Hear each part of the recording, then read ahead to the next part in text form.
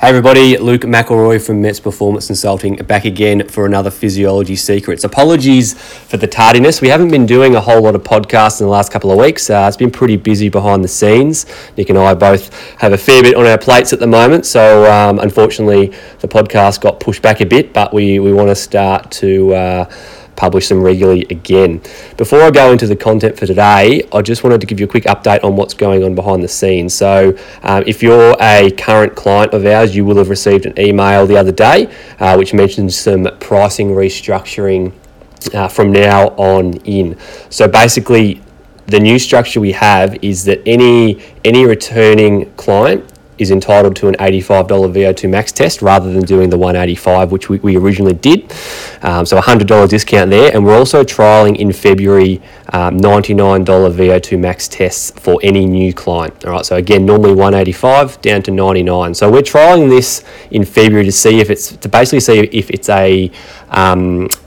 is a viable business model. Okay, so our idea is that what we want to avoid people doing is coming once off as a bucket list item and then not coming back again because of the cost. So the feedback, we sent out a bit of a survey the other week asking for some feedback on some stuff, and a common trend was that it was a little bit too expensive to come back regularly.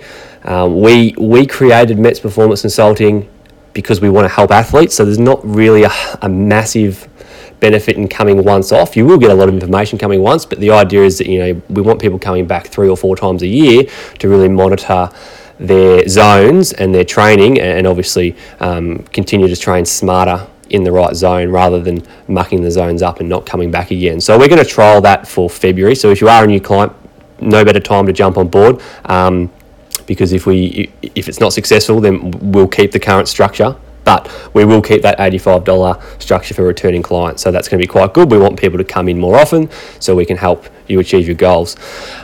In terms of content, I've had a couple of questions come through via email. So I want to cover 2 things today. The first one is from Henry. He sent me an email last night, and his question is that, a bit of background. So he's a runner who frequently runs 8 miles to work.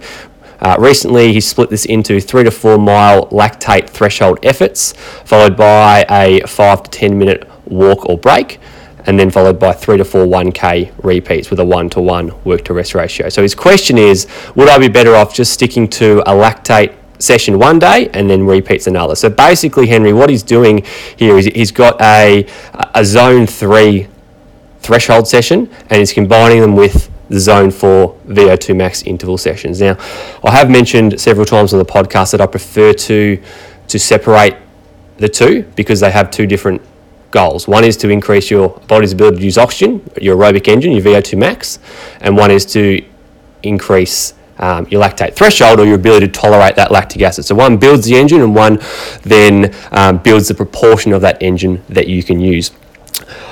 A little bit of research that I've found indicates, so it doesn't have a massive sample size, but normally it's a few case studies, so a couple of people, and they basically split them into doing sort of one session of everything every week. So you might do a long slow run, you might do a lactate session, and then you're going to do a VO2 max speed session and an anaerobic sprint session. So a bit of everything mixed into the one week.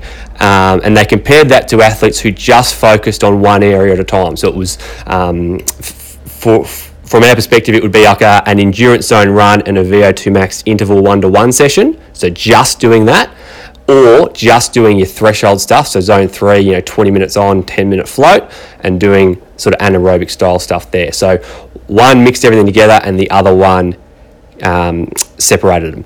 And what most of the research finds is that there is significantly more benefit. So people benefit significantly more from actually separating the two. So focusing on one area at a time, which is what we prescribe in our training programs too.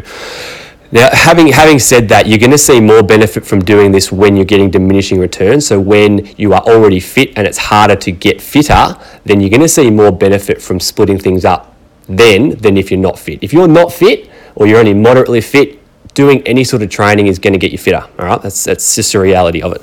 So the only time that I would recommend, or potentially recommend, mixing things together is one for variety. All right, so if you're mentally bored with the session, then you need to provide variety, and doing something like a lactate run into a VO2 max run into some slow stuff all mixed between, it's probably more enjoyable, for some people anyway, than saying, oh, we're going to do 5 by 3 minute efforts and we're just going to repeat that cycle after cycle, okay? And it's a challenging part of training is finding the balance between variety and the right stimulus. It's something that I am always on the lookout for, looking for sample workouts and example workouts where it can provide variety, because it's super easy for me to say, all right, you're doing 5 by 4 minutes at this pace with this rest, but week after week that can get fairly tedious, so we mix it up and do 30 on, 30 offs, and I'm always looking for basically workouts, and there's some good creative workouts out there which are beneficial. The work to rest ratios and intensities are generally out of whack from what I find, but that's easy to fix. It's the actual session structure which I look for, and then I modify that to suit the work to rest ratios and stimulus that we want. So to answer the question, Henry, in an ideal world, you're best to separate them, so do one day. Really, you should do one block and the other in a different block.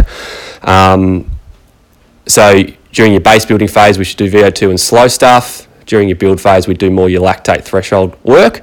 But if you do want to mix them all into the 1 week, definitely ideal to do it on different sessions. So do a Tuesday VO2 and a Thursday lactate threshold run, or however you want to structure it. So hopefully that answers your question there. I've got another one come through from JB, and a bit of background here. He's just saying he's been doing his interval running sessions. He's kept on the same pace for probably 5 to 6 weeks now. When he looks back over his heart rate data, he can see that he's getting fitter. He's hitting a good peak heart rate, but the overall average heart rate is lower through the work periods. Should I increase my pace or keep it as it is, because it still seems to be giving me the stimulative benefits? Okay, so he appears to be getting fitter. Average heart rate's decreasing, which is good. Is it time to change the pace? Is it time to make it harder, increase the intensity, or should he keep it the same? The answer, and I'm assuming that JB is talking about VO2 intervals. It doesn't really matter what interval you're talking about, it's all applicable. Let's use VO2 max intervals as the example. So we know that the stimulus to stimulate those mitochondria, capillarization, all that sort of stuff, doing aerobic power workout, so VO2 max intervals, is to hit 95% of your VO2 max. All right, and as we said, we're doing that for about 2 to 4 minutes. There's no extra benefit physiologically. There's no extra benefit from going above 95%. Okay, so if your 95% pace is, let's say, 4 minute Ks, if that's the pace you're holding, and that's your 95%, there's no benefit to going 355 or 350 or 345. Okay, so there's no benefit from going 95% VO2 max to 97, 98, 100%. All that's going to do is make the workout harder. It's not going to stimulate more adaptation. Now, the reason why I say, or I recommend to people, is to push as hard as they can consistently maintain, is because we don't always know what that 95% range is. So, for example, if you came in and did a VO2 max test and your 95% pace was 4 minute Ks, if you were quite weak in aerobic power, and that's where you could see the significant improvement, within 6 weeks, 4 minute Ks is not going to be your 95% anymore. It's probably going to be 345s or 350s. So to answer the question, it depends how quickly your VO2 max is changing. If you're still seeing benefits, I would probably recommend not changing it too much, or just doing a very small change, because you're probably still hitting the right targets. But if you get to a stage where you're not seeing fitness improvement, then definitely time to increase that intensity. So it's a little bit tricky without going into physiological insight and doing some testing, but the key take home for this question is that you don't benefit more from going above 95%. It's just about time accumulated at 95%. Okay, so whatever that is for you, you don't need to go too much above it. You just want to hit that target. So hopefully that answers that question. I think it's about 10 minutes in.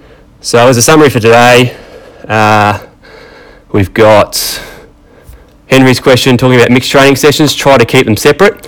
You will see significantly more benefit. That's what the research says. And from the interval sessions, we don't benefit from going above 95%. It's just the time spent at that 95% and time accumulated there. If anybody wants to book in for one of those tests, flick me an email, luke@metsperformance.com. Otherwise, I'll speak to you again soon.